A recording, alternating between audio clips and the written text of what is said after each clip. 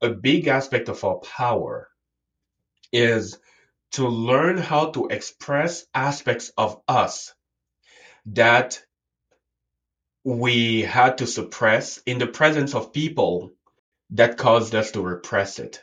As we go through the journey of emerging from that, of emerging from abandonment and emerging from self abandonment, by self abandonment, I mean, what are the parts of you that you had to reject in order to fit into the conditioning of your family?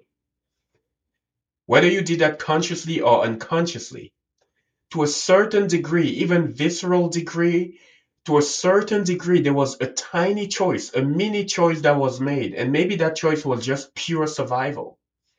Since I know that they cannot accept this expression of me, I'm going to disconnect from this expression of me so that I may receive a certain degree of love. When we actually, and that to me is a sacred wound. Sacred because when you start emerging from it, you actually create the stamina to be able to hold your own uniqueness.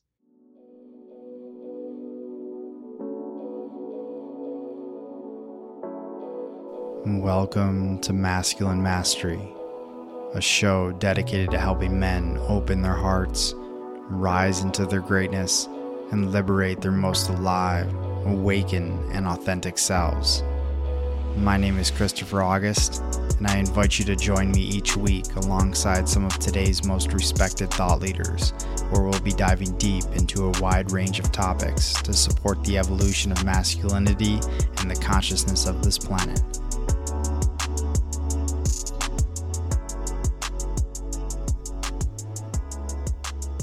I am back and it feels amazing.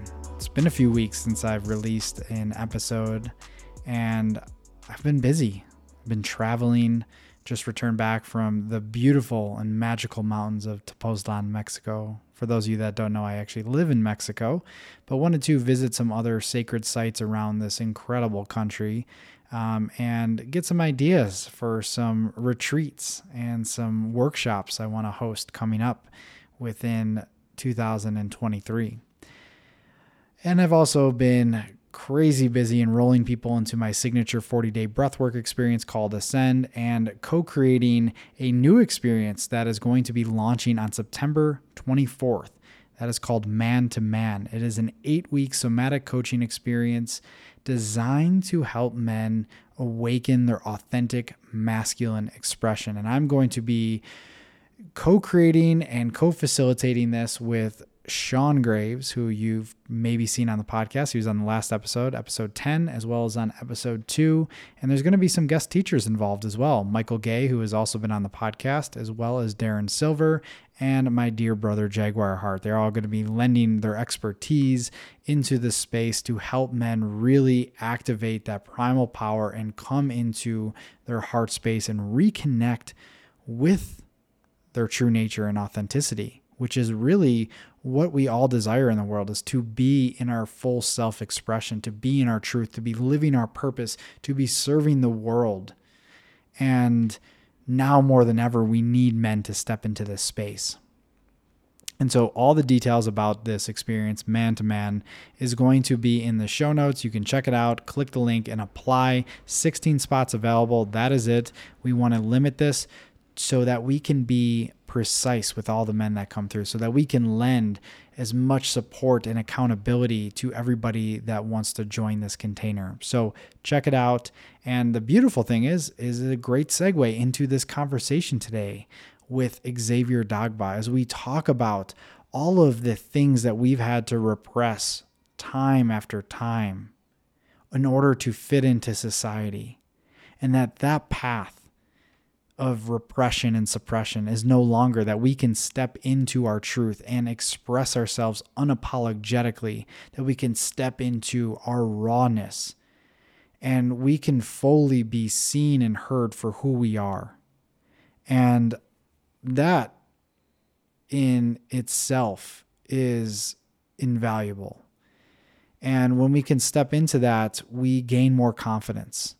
We're able to impact others in a bigger and greater way and give others permission to do the same. And so this conversation today was just so incredible. I am so grateful to be connected with such a balanced, integrated, and powerful man such as Xavier. His work, what he is putting out into the world, and all of the alchemy that he creates through helping people to tap into their emotions, helping people to fully step into who they are. And you're just going to find out more as we go into this episode. So I'm not going to delay this any longer. I want you to listen to this, soak in all of the wisdom and knowledge from Xavier and all of the things that he's doing in the world, because it is quite powerful. So without further ado, let's hop in to today's conversation with Xavier. See you guys on the other side. What is happening, everybody? Welcome back to another episode of the Masculine Mastery Podcast. And today I am super stoked. I have an awesome guest joining me, and I'm feeling just the potency of this conversation. We were just talking a little bit offline, and I was just feeling so much energy rushing through me about this conversation, and feel that it's going to be extremely transformational. And today on the podcast, I am very, very excited to introduce Xavier Dagba. And Xavier, if you don't know him, he is a trauma-informed transformational life coach and shadow work facilitator. He loves to think of himself as an emotional alchemist, and his work and teachings are infused with the intent of transmitting the sacred wisdom of the heart. I just love that and feel very much aligned with that as well. And his own transformational journey brought him to dive into the universe of shadow work. And he tends to think that only when you are willing to integrate your shadow can you feel fully alive.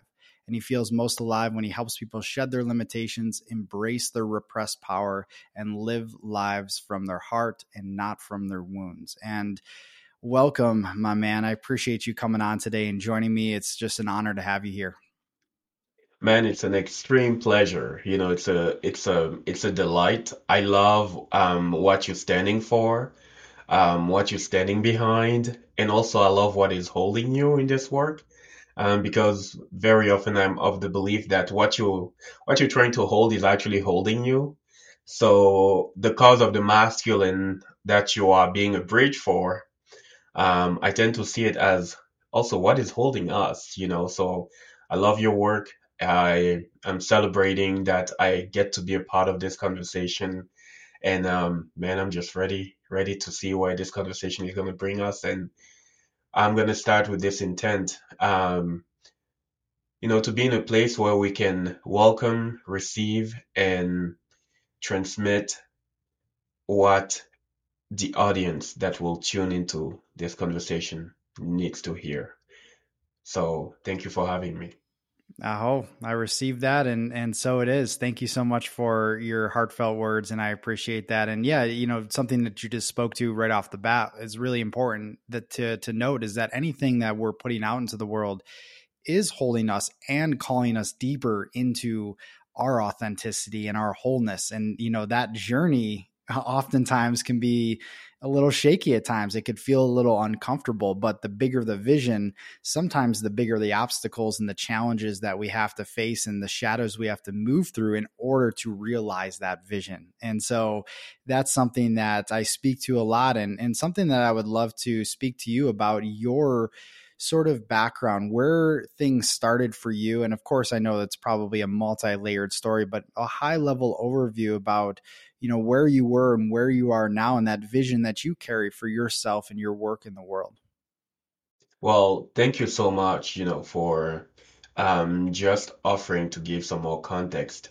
I never really saw myself doing anything like the work I'm doing today was completely in my blind spot. I wasn't aware of that.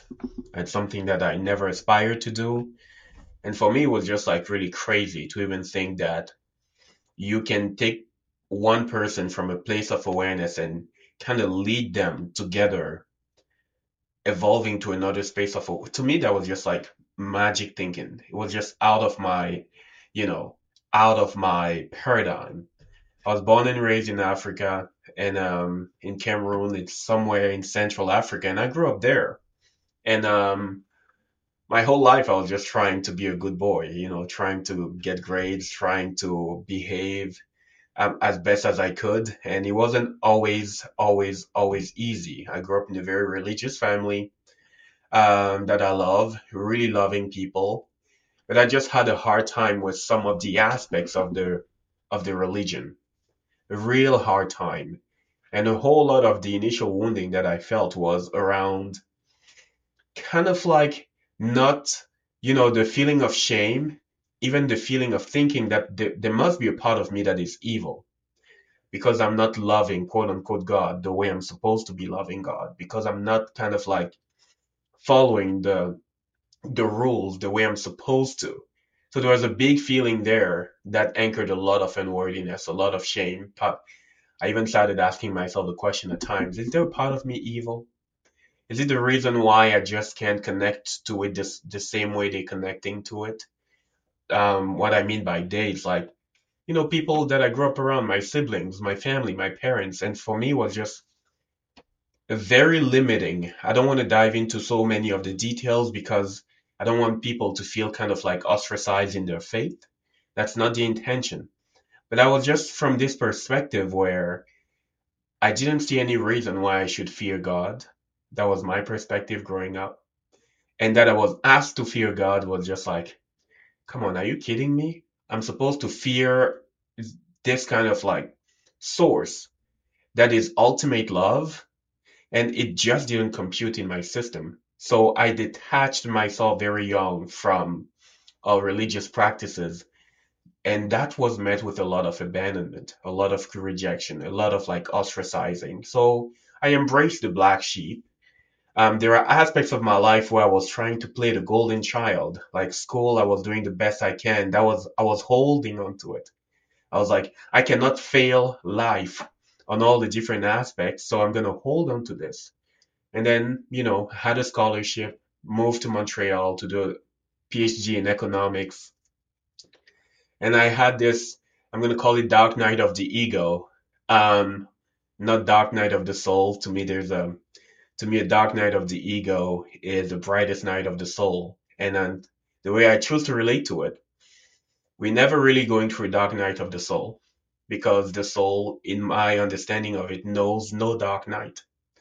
So what really happened there was I fell out of love with what I was doing.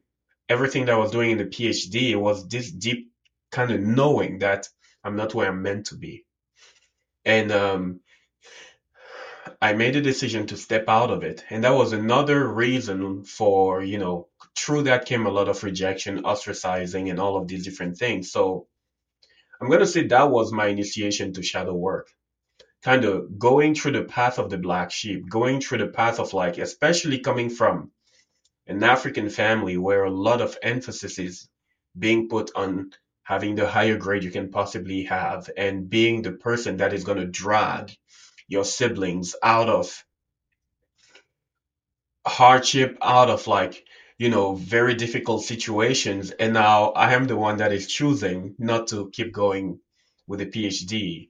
It was another betrayal for my family. And also for me, it was just like the proof. There was a part of me that wanted to be self-righteous. It was the proof that, hey, you say love each other.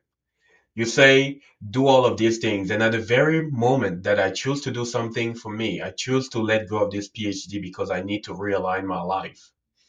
Now you're letting me down. So that was the story that I internalized back then. And I had to work through the feelings of shame and the feelings of grief, the feelings of like unworthiness, and the feelings of anger and resentment as well that were directed towards my family. And through that, what I learned was really the challenging process of surrendering to your own pain. Because we often talk a lot about surrendering to your light and surrendering to your power, but there is a gut-wrenching process of just like surrendering to your pain. And in my opinion, one of the big reasons why people often feel stuck in depression is because of an unwillingness to kind of surrender to that level of pain, that depth of pain. It's as if we often hold ourselves in this kind of surface level, we can feel and know that there is something deeper that is calling our name. And on some level, we don't trust ourselves to be able to go through that and emerge from that. So we stay in this pseudo space of kind of like depression. And I did that for years, experienced really deep depression for years before I actually allowed myself to lean in there. And that was kind of like without having concepts about what I was doing, really, without having concepts about shadow work and all of these different things. It was the initial practice. And of course, after that came the journey of like, you know, immersing myself into spiritual work, initially trying to bypass my pain, trying to run away from my pain, using meditation to escape instead of diving into my body and sitting with my body, using, positive thinking to escape instead of sitting with myself. And then came even more and more surrender, even more and more sitting with that. And actually, true surrender with the sadness that was there, the anger that was there, the resentment that was there, and learning how to emote, actually relearning how to emote all of this. There was just a spaciousness. I'm going to call it spaciousness. It was just a feeling of space that was created inside of me. And this is really what put me on the path of what I'm doing today. So it's kind of to give a little bit of context, like the big strokes that happened for me. And I hope it illuminates more of the questions you may have about my journey. Mm, yeah, that was the very, very powerful share. And I really related to, not all of it, but I can feel the pressure that perhaps had surmounted within you to be a certain way. And I think that's a common theme that all humans face at some point or another through the process of conditioning. Of course, your background might be different than mine, but overall, through the context of religion, through the context of these false narratives, stories, and beliefs that our parents carry, then put onto us, that we need to be a certain way, that we need to look a certain way, or we need to do this certain thing. And I think over time, that just has a crushing impact on our spirit and our soul. And at some point, our soul has to emerge from that. And I love how you said dark night of the ego. There's so much that we talk about the soul, but it is that ego that is dying, and that death process, of course, which I would love to get into you a little bit more about, is very, very difficult. And one other thing that I would just like to offer before we move on is that, I just want to say I see you and I feel you. I have a little bit of context in the sense that I lived in another African country for 2 years. I lived in Tanzania, Africa, and I lived in the Mm. villages, and it was a very, very transcendental and powerful experience for me, as just a man from Buffalo, New York, and living in the villages and for over 2 years in a very primal environment.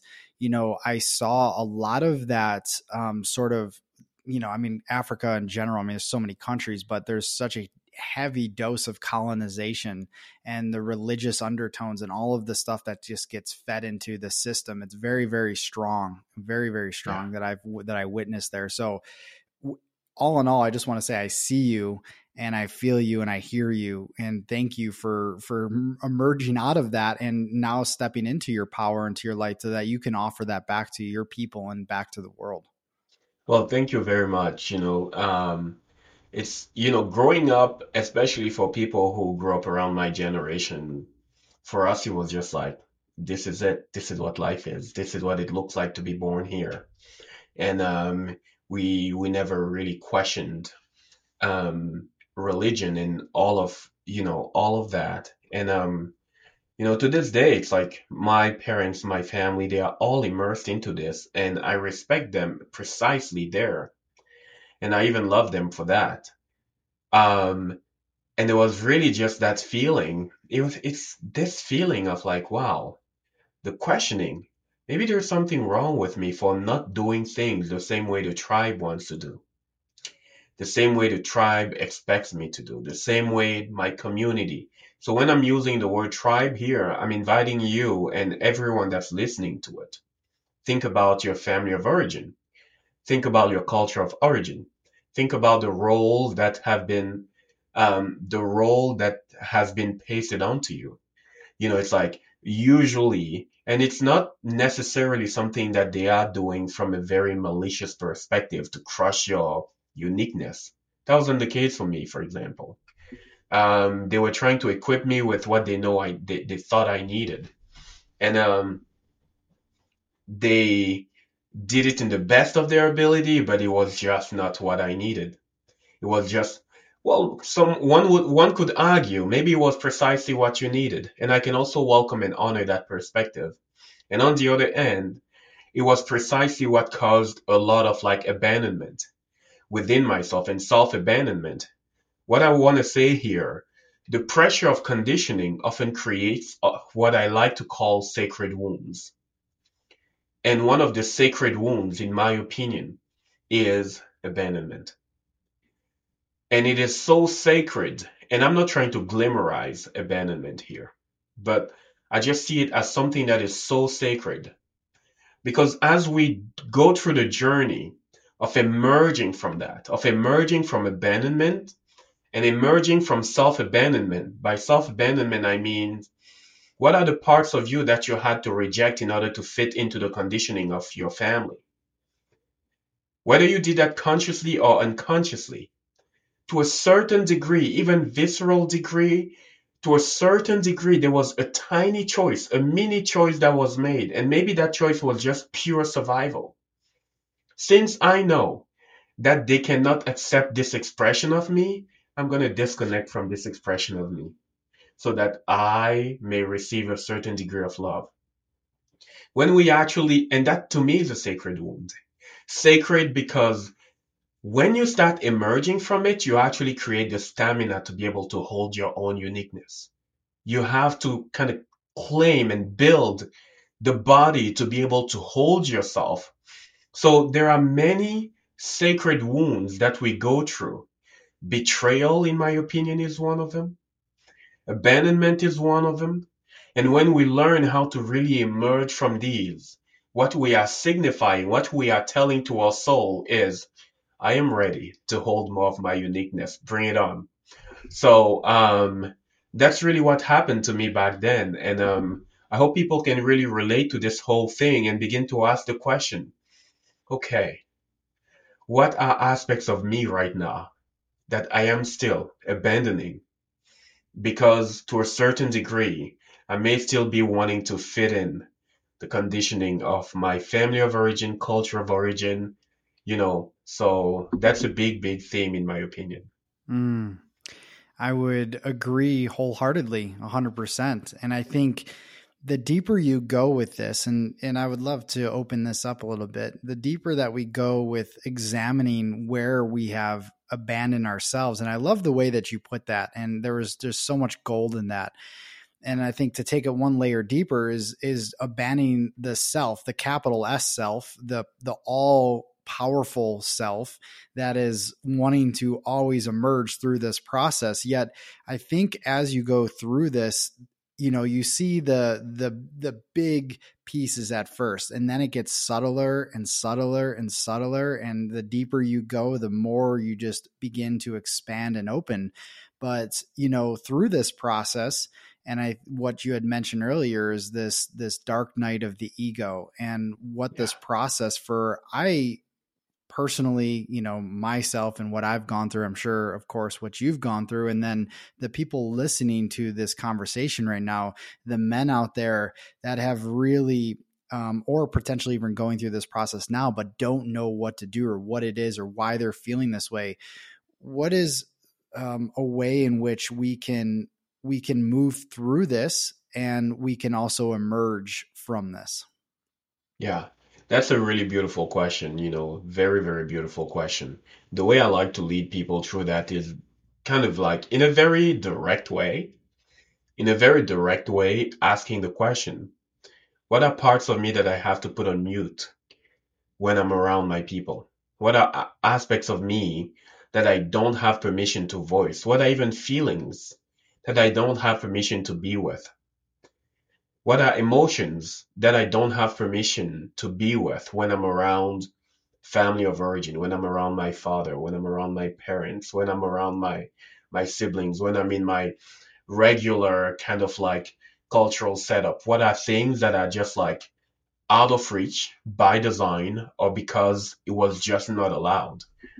And what that does, it shines a light into that part, these parts, aspects of you that are maybe they have always been there, but you just didn't have it wasn't modeled, maybe it wasn't allowed, or maybe in the past you allowed yourself to express these parts and it was met with a withdrawal of love.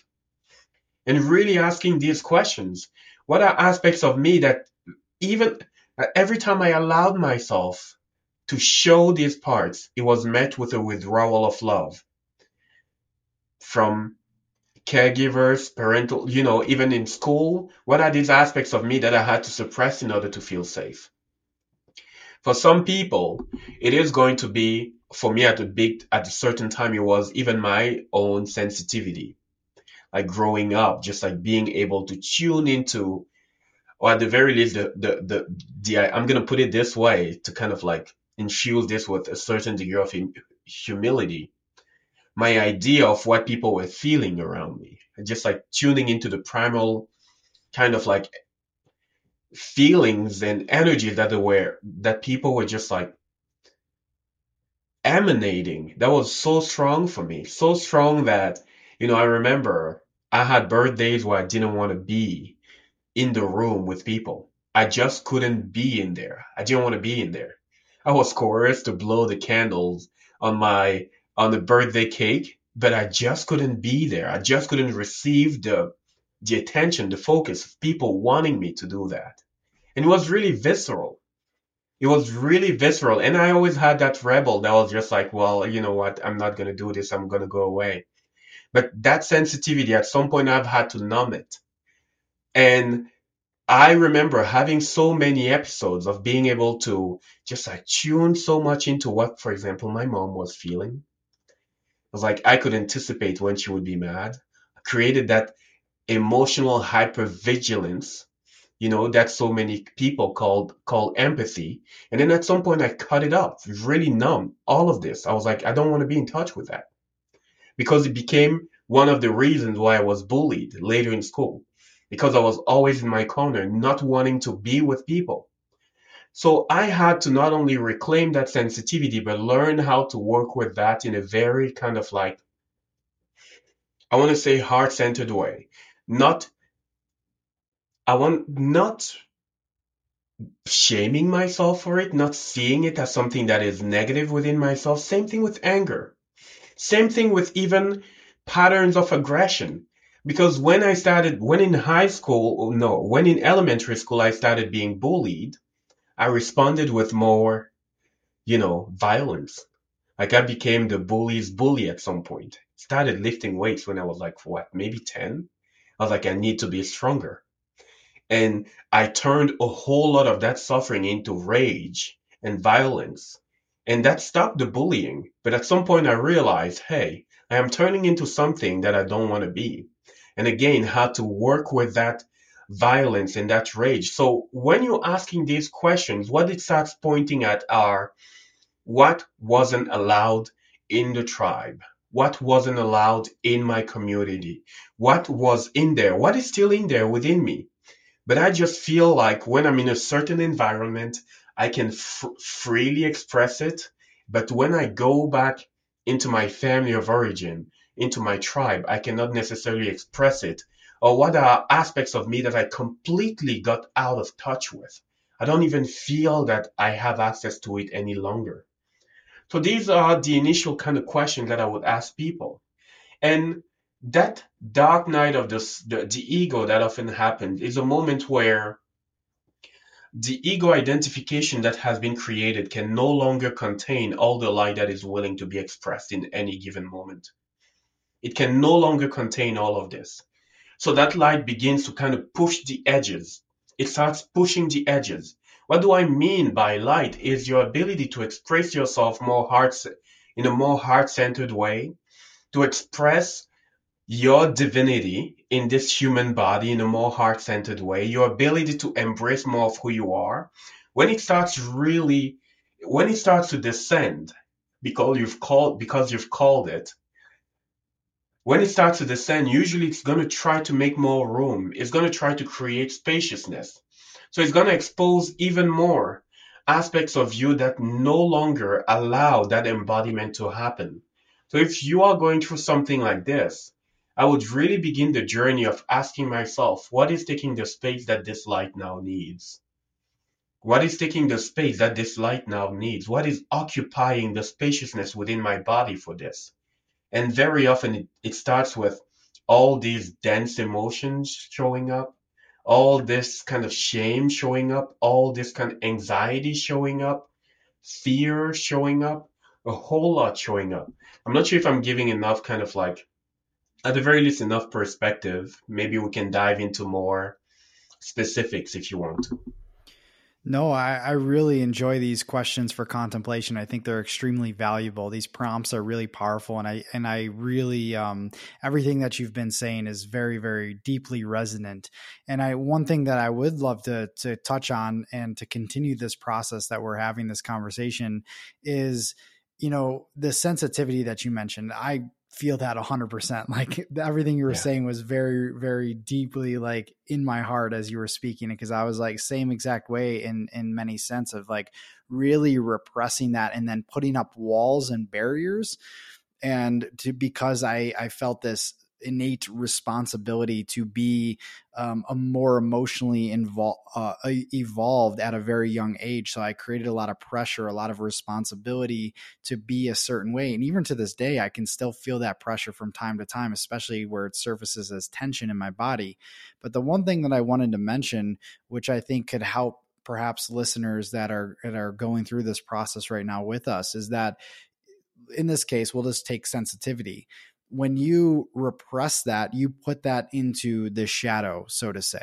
So it becomes a shadow aspect. And because it becomes a shadow aspect and it can't be fully expressed, and correct me if I'm wrong, if it can't be fully expressed, then that often manifests as shame, guilt, rage, anger that comes out because it wants to be expressed, but it doesn't really know how because it never had a safe place to feel or to express whatever it is that you've repressed.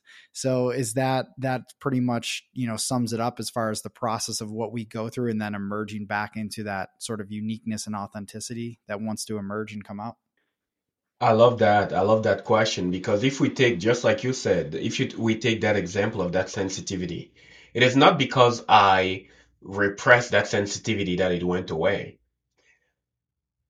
What I just did is I stopped receiving feedback from that part of me, the sensitive one, as I call that part of me right now. I stopped receiving feedback, but that part of me was still here and active from the shadow, really present. That is the only thing that I disrupted. I didn't disrupt the sensitivity. So what I'm trying to say here is many people are going through life right now. If you knew yourself as very sensitive growing up and you think and you build some shields up, you may think, no, this thing is dead within me. I want to challenge that thought form and offering. Maybe it's not dead. Maybe the only thing that you've done is, yes, repressing it, but also disrupting the feedback mechanism. You no longer receiving feedback from that sensitive part. Now, that sensitive part within you, usually, I'm going to talk about me. What he was doing was just like tuning into my environment in a very visceral way, receiving input from my environment in a very visceral way. And that activity was still happening, meaning I was still accumulating, but I had no mechanism of healthy discharge. I had no mechanisms for that. I didn't know that. Growing up, it was through the crying. That's the only thing I knew. But no one knew how to help me regulate any of this. And the only way I had to regulate it, it was a way that wasn't accepted. So how did I regulate? Shut it down. But it didn't mean that I wasn't still kind of like drawing in a whole lot of things and feeling the shame that my brother was feeling at times when he had his own incidents, and feeling also the anxiety, anger of my dad, and also feeling some of the shame of my mom and things like that. just kind of tuning into this. Now, what you repress doesn't shut down completely. It needs to be expressed. Life is expression. A big aspect of life is expression. So the mechanism of expression now is going to be something that goes in the shadow. So instead of expressing it through crying, and since I won't let myself consciously relate to it, there were discharging mechanisms of discharge that started appearing. Irrational anger, irrational rage. Later in my teen years, a beautiful and obsessive way of I'm going to remove the word beautiful. I started discharging through sexual urges, like using porn. That was a big thing from age 15 up until age probably 21. It was like so huge. So I was using it as a way to discharge. Every time it was just like visceral. It just takes that you create some new association and that you actually feel that your body actually gives to you the feedback. Hey, when I am actually feeling anxious and I allow myself to go and masturbate, there is a discharge that is giving me the impression that I have released the cause of the anxiety, but it's just giving me some sort of relief. So there are moments where you actually begin to illuminate all of that and you begin to realize, hey, there's something here that is not working right. I am starting to realize that the solution that I tried, for me, actually, a big wake up call for me was asthma. I've had a journey with asthma that was, I often call asthma one of my big shadow attacks. Because when this is my own personal experience, and this is how I started working through that, I realized that I was holding my breath so much when I was feeling angry and anxious and rageful, holding my breath almost unconsciously. My diaphragm was not really working efficiently. And I started building symptoms of asthma. And it lasted for a few years. I started working through that, really asking myself, what is going on? I've never had any history of asthma. It's like your body is taking the toll of what you're repressing. Your body is really taking the toll of it, in my opinion, at the very least.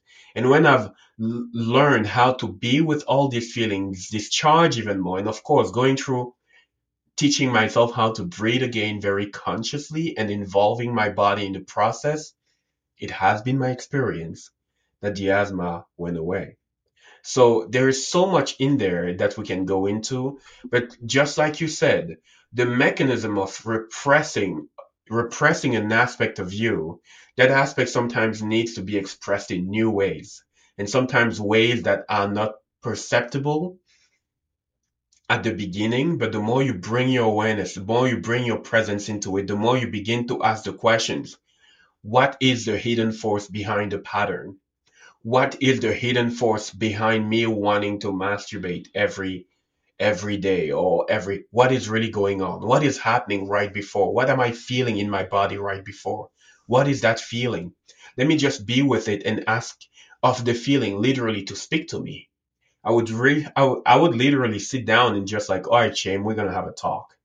Or anxiety, we're gonna have a talk. I need to hear from you because I know that there is more in me than just this, and I want to know what is going on. So that's what I can say to this at the moment. Mm.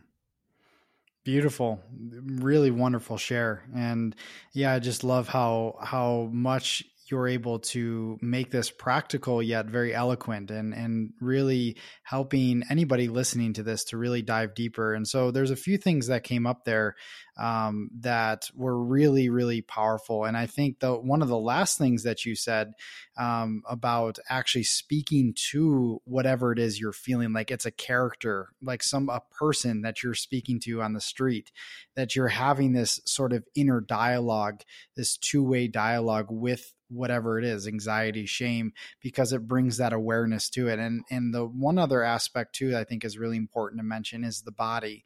And the body is the truth teller. It's the ultimate truth teller and doesn't lie. And so when we can go into these feelings that we're experiencing and we can go into the depth of them and feel them fully, and that's when sort of the pressure valve is almost released. And then by having those conversations, in your case the asthma being this manifestation of what you were literally internally processing within you, your emotions and your feelings.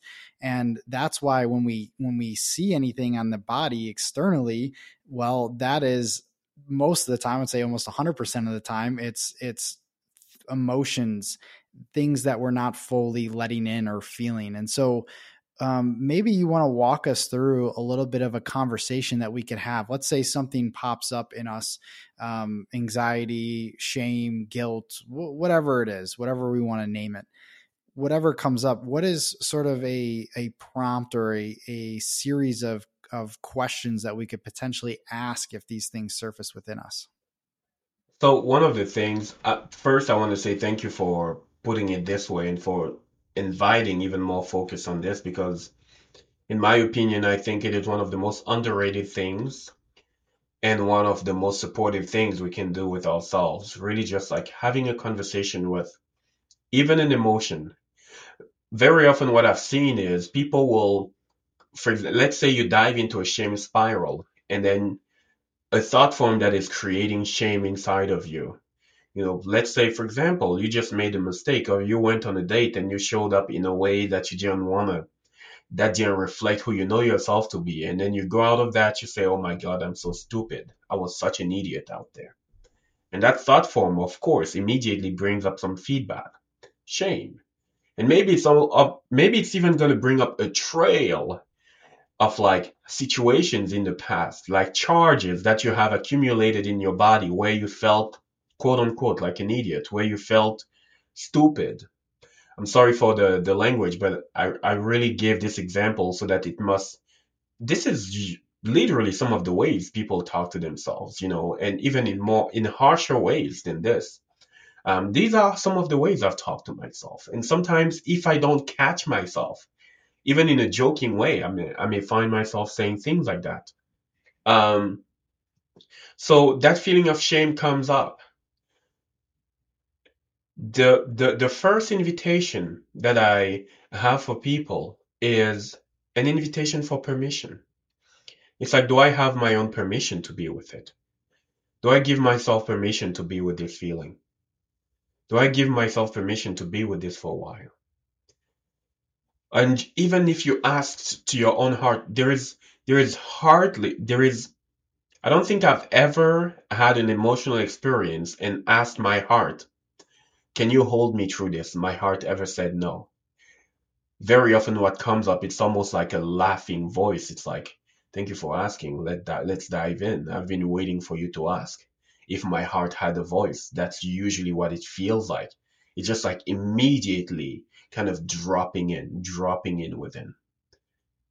And that's the first thing I would invite people to actually do. It's safe for me to be here. It's safe for me to be with it. Like even a declaration, an affirmation out loud, it is safe for me to be precisely here with this feeling. It is safe for me to be intimate with it. It is safe for me to bring my presence into it. And something that I often ask people to do is just imagine, personify. Imagine that this part of you had a face. Give it a face of yours. Just give it a face, give it an age, give it a face. Whatever you would like to, in your own way, attempt to personify. If you could think about this face and to this feeling, this charge within you, and even asking of yourself, how would you, what are the features? How would you give a face to that part of you? Just do it and play with it, even in a funny way. And then the next step is usually give it a voice. If this anger could speak, what would it say? If this sadness could speak, what would it say?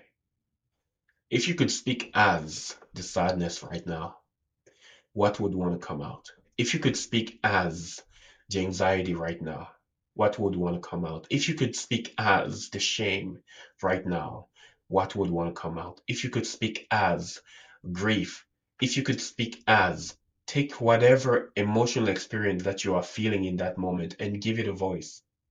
And here's a very interesting part. Please do not attempt to coach that voice. Please do not attempt to, um, I don't know, psychoanalyze that voice or to be the therapist of that voice inside of you. Can you actually bless that voice with the energy of presence, awareness, really bringing your curiosity? I want to hear from you because very often these parts of us that has been repressed, what they need is a kind of presence that will not see them as inadequate, is a different kind of listening. You listening with your body, you listening with your heart, you listening with everything that you have available. And that, in my opinion, is one of the beautiful aspects that the masculine can bring in the equation of healing, which is very often when we go through something that is very traumatic, there is an aspect of the masculine that comes up, which is shield and run. Kind of like shield as best as you can, protect as best as you can, kind of bring the whole thing below the throat or below the heart as best as you can and run. Run for survival. Find a way to cope.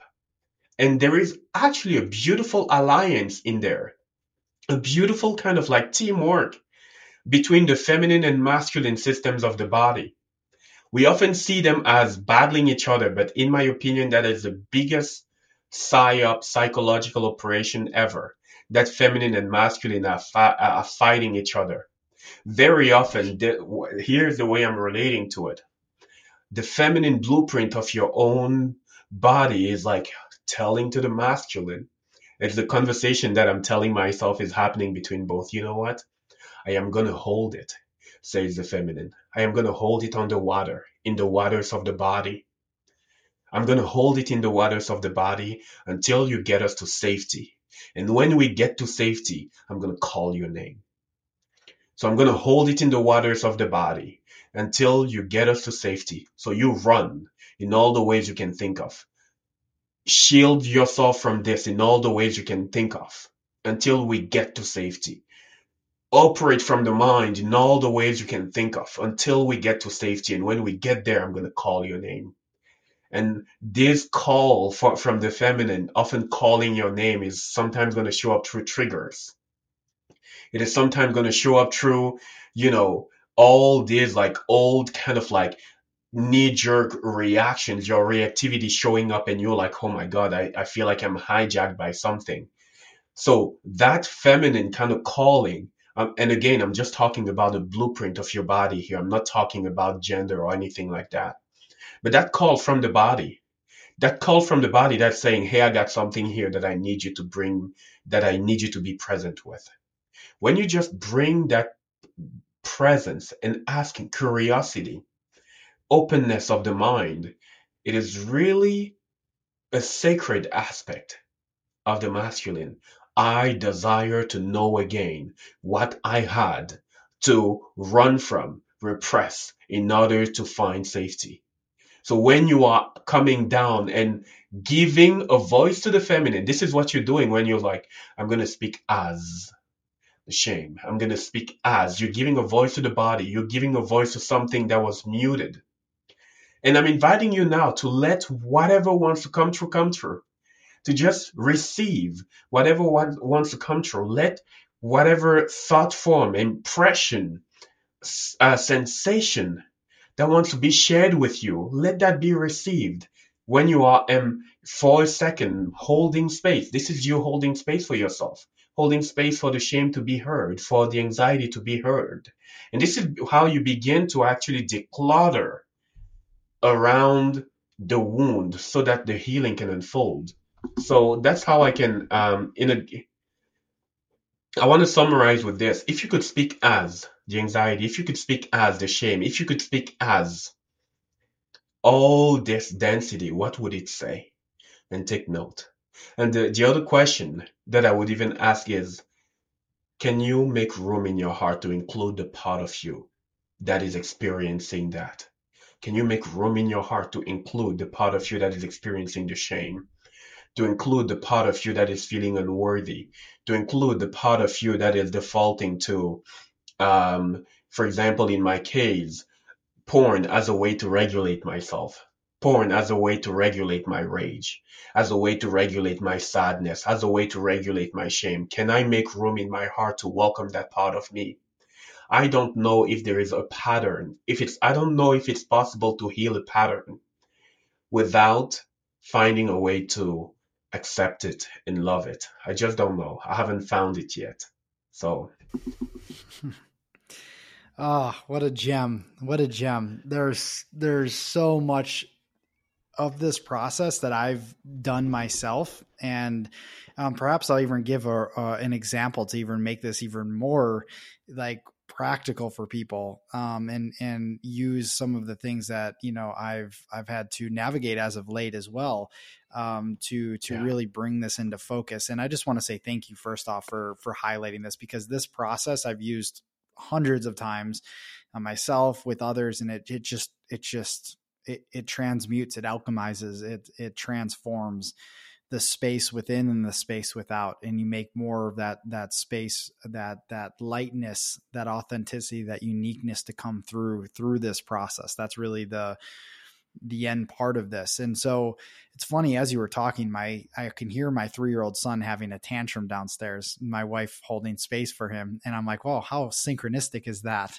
As we're speaking about that, that's the awesome. expression of a child sharing his emotions into the space. And I feel like I just love the timing of that. But anyways, um, the other night I was going through a shadow process with my partner, and she, has been doing shadow work as a coach for many years, and something that she's very trained and skilled in, and took me through basically the exact same process. I do this sometimes internally, and it's very helpful, Yeah, but I also found that externally, when I have a mirror or somebody else that is guiding me through it, is also extremely helpful, especially with really dense emotions and things that are going on. So, I'm not going to go through the whole process that I went through, but I was experiencing, these past, I don't know, several weeks, just a lot of repressed anger coming up. And I know that's always yeah, been buried within me, and it's had some unhealthy expressions at times. And it's also just been at this point now of my awareness, knowing that, hey, okay, this is showing up. I need to express it. Perhaps in the moment that's going to put on some gloves and do some boxing. Perhaps that's just moving my body and doing like a really intense hit workout. Perhaps that's screaming into a pillow, whatever that is, that I've found other outlets at this point in my life to be able to express that, but I couldn't ignore it. And so I've explored different aspects of my childhood so many times and in so many different ways from so many different angles. But, one thing that I kept coming back to was this little boy in me that really wanted to speak to as anger to my parents and my mom. And growing up, my mom is a wonderful woman.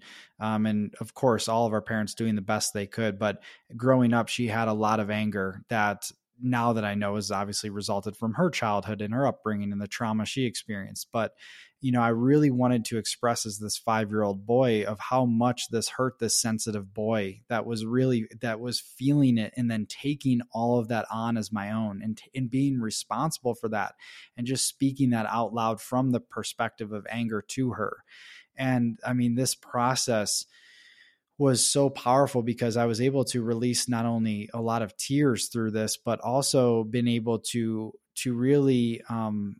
really commune deeper and have even more compassion for my mom, and then bringing myself at this point of my consciousness to that 5-year-old boy, and bringing forgiveness into that. And really, I feel I was clearing much more than just anger that was mine. It was hers, and it was my lineage, and it was just a very, very powerful process. So I just wanted to bring that in real time, because that's something that I just went through just a few days ago.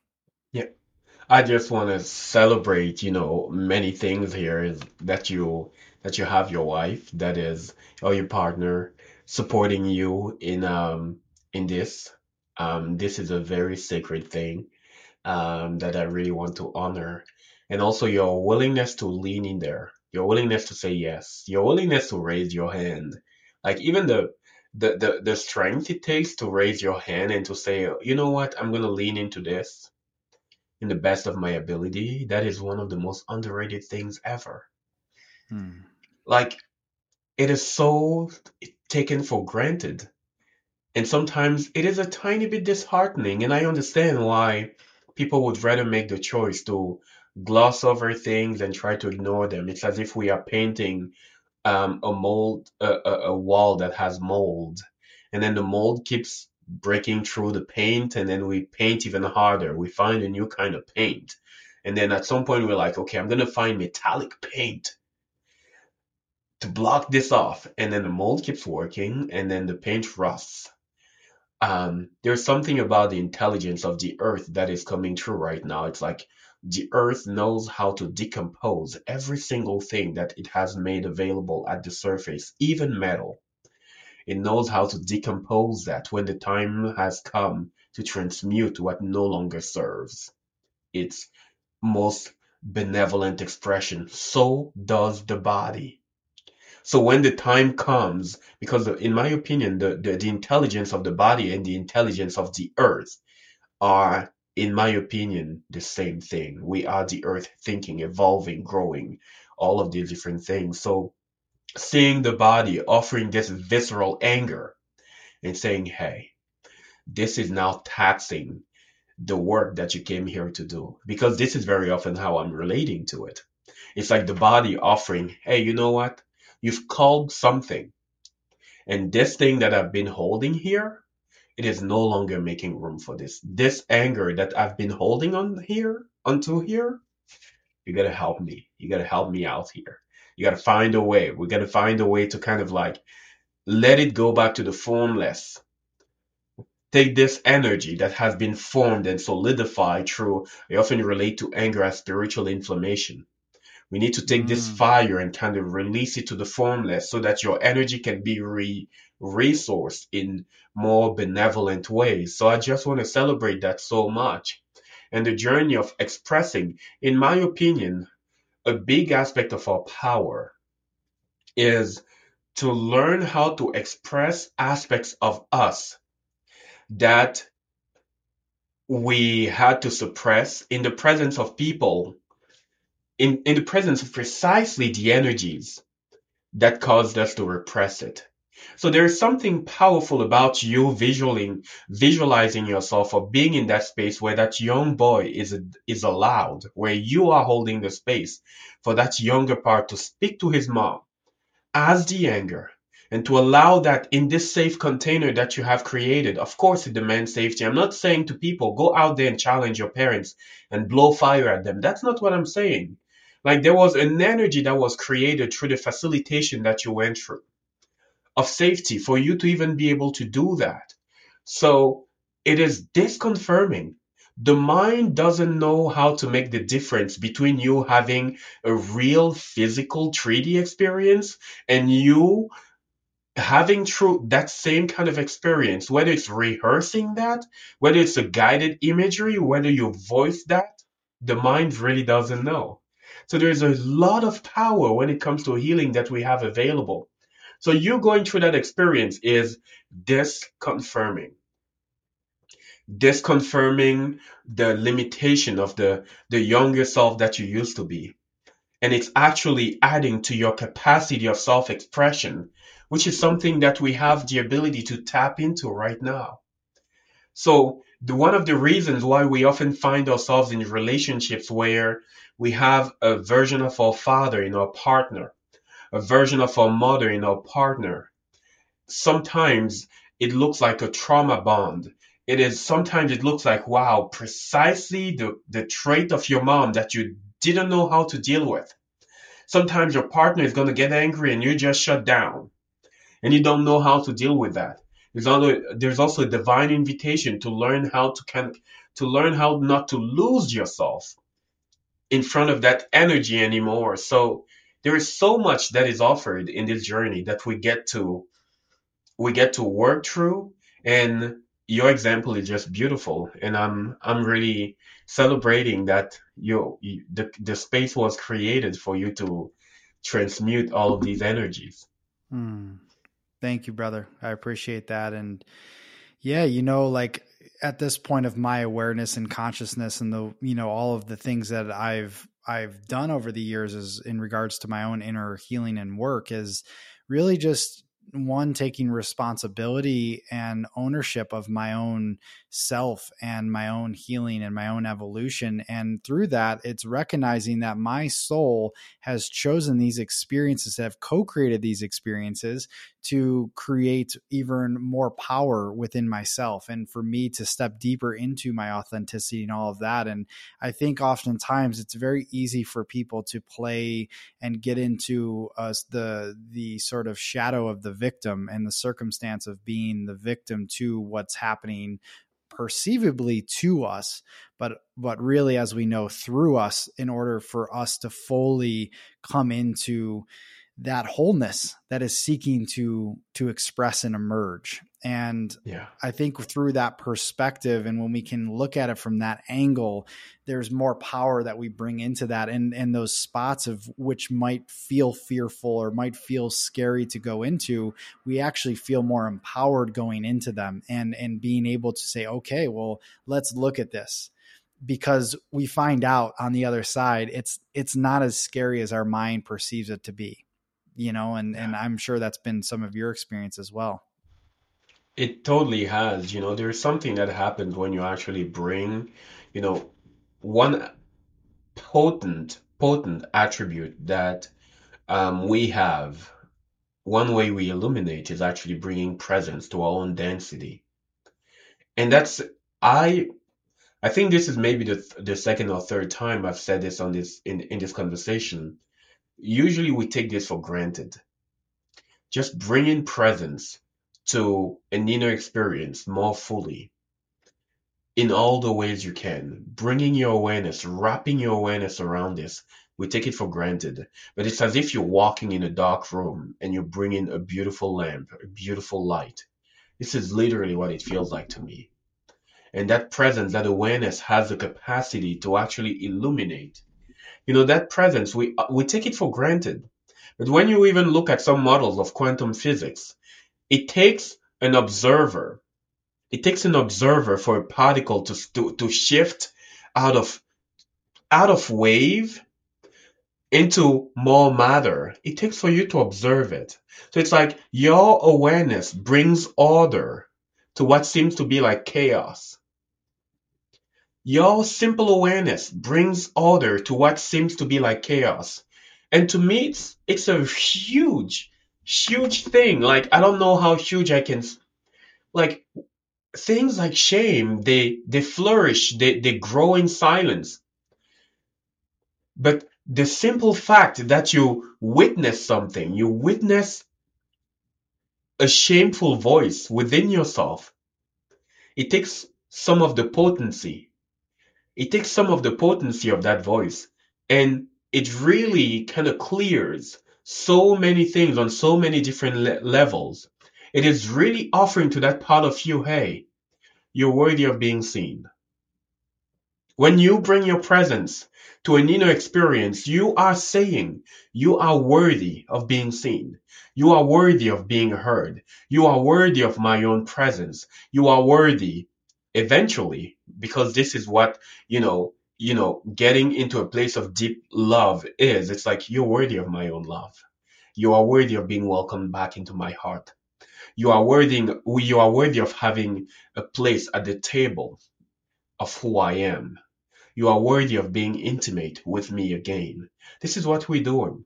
So if there are any aspects of of yourself that have been repressed, finding mechanisms to create intimacy with it, to come close to it, to create outlet for expression. You mentioned the outlet for expression that you have at the moment.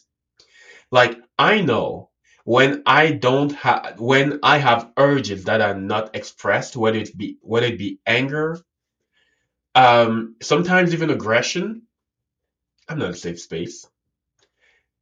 I can be passive aggressive. I can be condescending. I can, like, becoming aware of the hidden forces behind all of these patterns. I can be very quick. I can be, it's really hard for me to listen. It's hard for me to be compassionate in these places because I am refusing to also allow space to a specific aspect of myself. So having some of these mechanisms where you get to express and be with these parts of you, not only express them in a way that is safe for yourself and for people around, in ways that will not get, for example, one thing that I can see in your story is very often we transfer the pain our pain to others. We transfer the pain that we're not able to hold within ourselves. So maybe on some degree, the anger that your mom was experiencing was causing some degree of turmoil that she wasn't able to be with. So there's sometimes a certain degree of outsourcing our own pain that happens. So I don't want to be a person doing that. And I know I've already done that in many ways. And I forgive myself for all the ways I've done it. But at the very least, in this moment, I choose to be very conscious of how I relate to my own pain, or how I'm able to transmute it, of how I'm able to express the patterns within me that have the capacity to inflict harm, if not properly expressed in the appropriate place. So having mechanisms from that, and also having mechanisms to meet the hidden forces underneath. It is so important, in my opinion, to meet the hidden forces, to meet the driving force behind aggression, to meet the driving force behind, sometimes in a passive way, trying to kind of hurt even somebody that you care about through a mean comment or through something that you're saying, that the person is receiving as hurt. And sometimes it may not be your doing. I am aware of that. Sometimes it may just be how the person is receiving that. But sometimes when we ask the question, you can be like, wow, there's a part of me that wanted revenge. There's a part of me that wanted to get back at this person. There's a part of me that wanted to be proven right. There's a part of me that wanted to do this or do that. What are the hidden forces? What was underneath that? Where's it coming from? I felt this way before. Where is that coming from? That is you embracing the attribute of presence. This is you taking a beautiful attribute of presence and bringing that underneath, like in the underbelly of the patterns. Mm. Because usually we're trying to change the patterns from like, okay, I don't like it. I'm going to try to adjust myself behaviorally, and it doesn't work because the feminine is saying, you know what, man, I have something underneath here that you got to see before, before I stop coping in this way. Like, if you don't meet this part of me, you can go fuck yourself. I'm not changing anything. So there is this beautiful dance of like seeing all the ways the body is asking for presence, seeing all the ways the unconscious is asking for presence, seeing all the ways you're invited to bring your presence to the unconscious that sometimes can feel like disorganized data. And the more you bring your presence to it, it starts to form in an orderly way, and you begin to see some of the picture. And now it starts making sense. And the part of you that you had been pushing away starts coming to the forefront, and you can actually let it in even more. So, um, there's so much that goes into even the tiny ex- example that you gave. The potency of that is so big. Mm.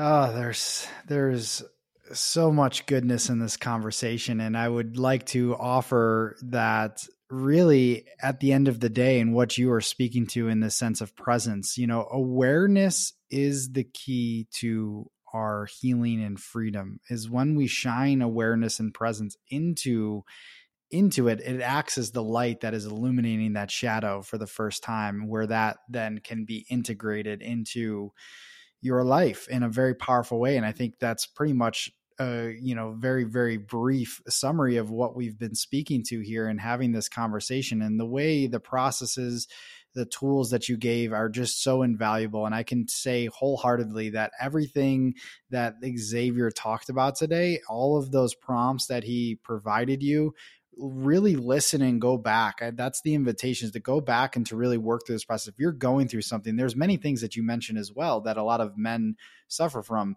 numbing themselves through porn, going through, and expressing their anger in ways that maybe are unhealthy, or things that, being passive aggressive in relationships. And oftentimes it's our most intimate relationships that we take out all of this stuff on, and I can relate to that even myself, and patterns that have been triggered through this process. But surround yourself with community, with other men, with other brothers that are going through this, and go through these processes that have been laid out for you today, because I can speak to the immense value this has on your own life and bringing you into that space of pure authenticity and heart centeredness, in which the world needs so desperately right now, in which the earth needs so desperately right now, for us to come into this deeper space of integrity and heart led living.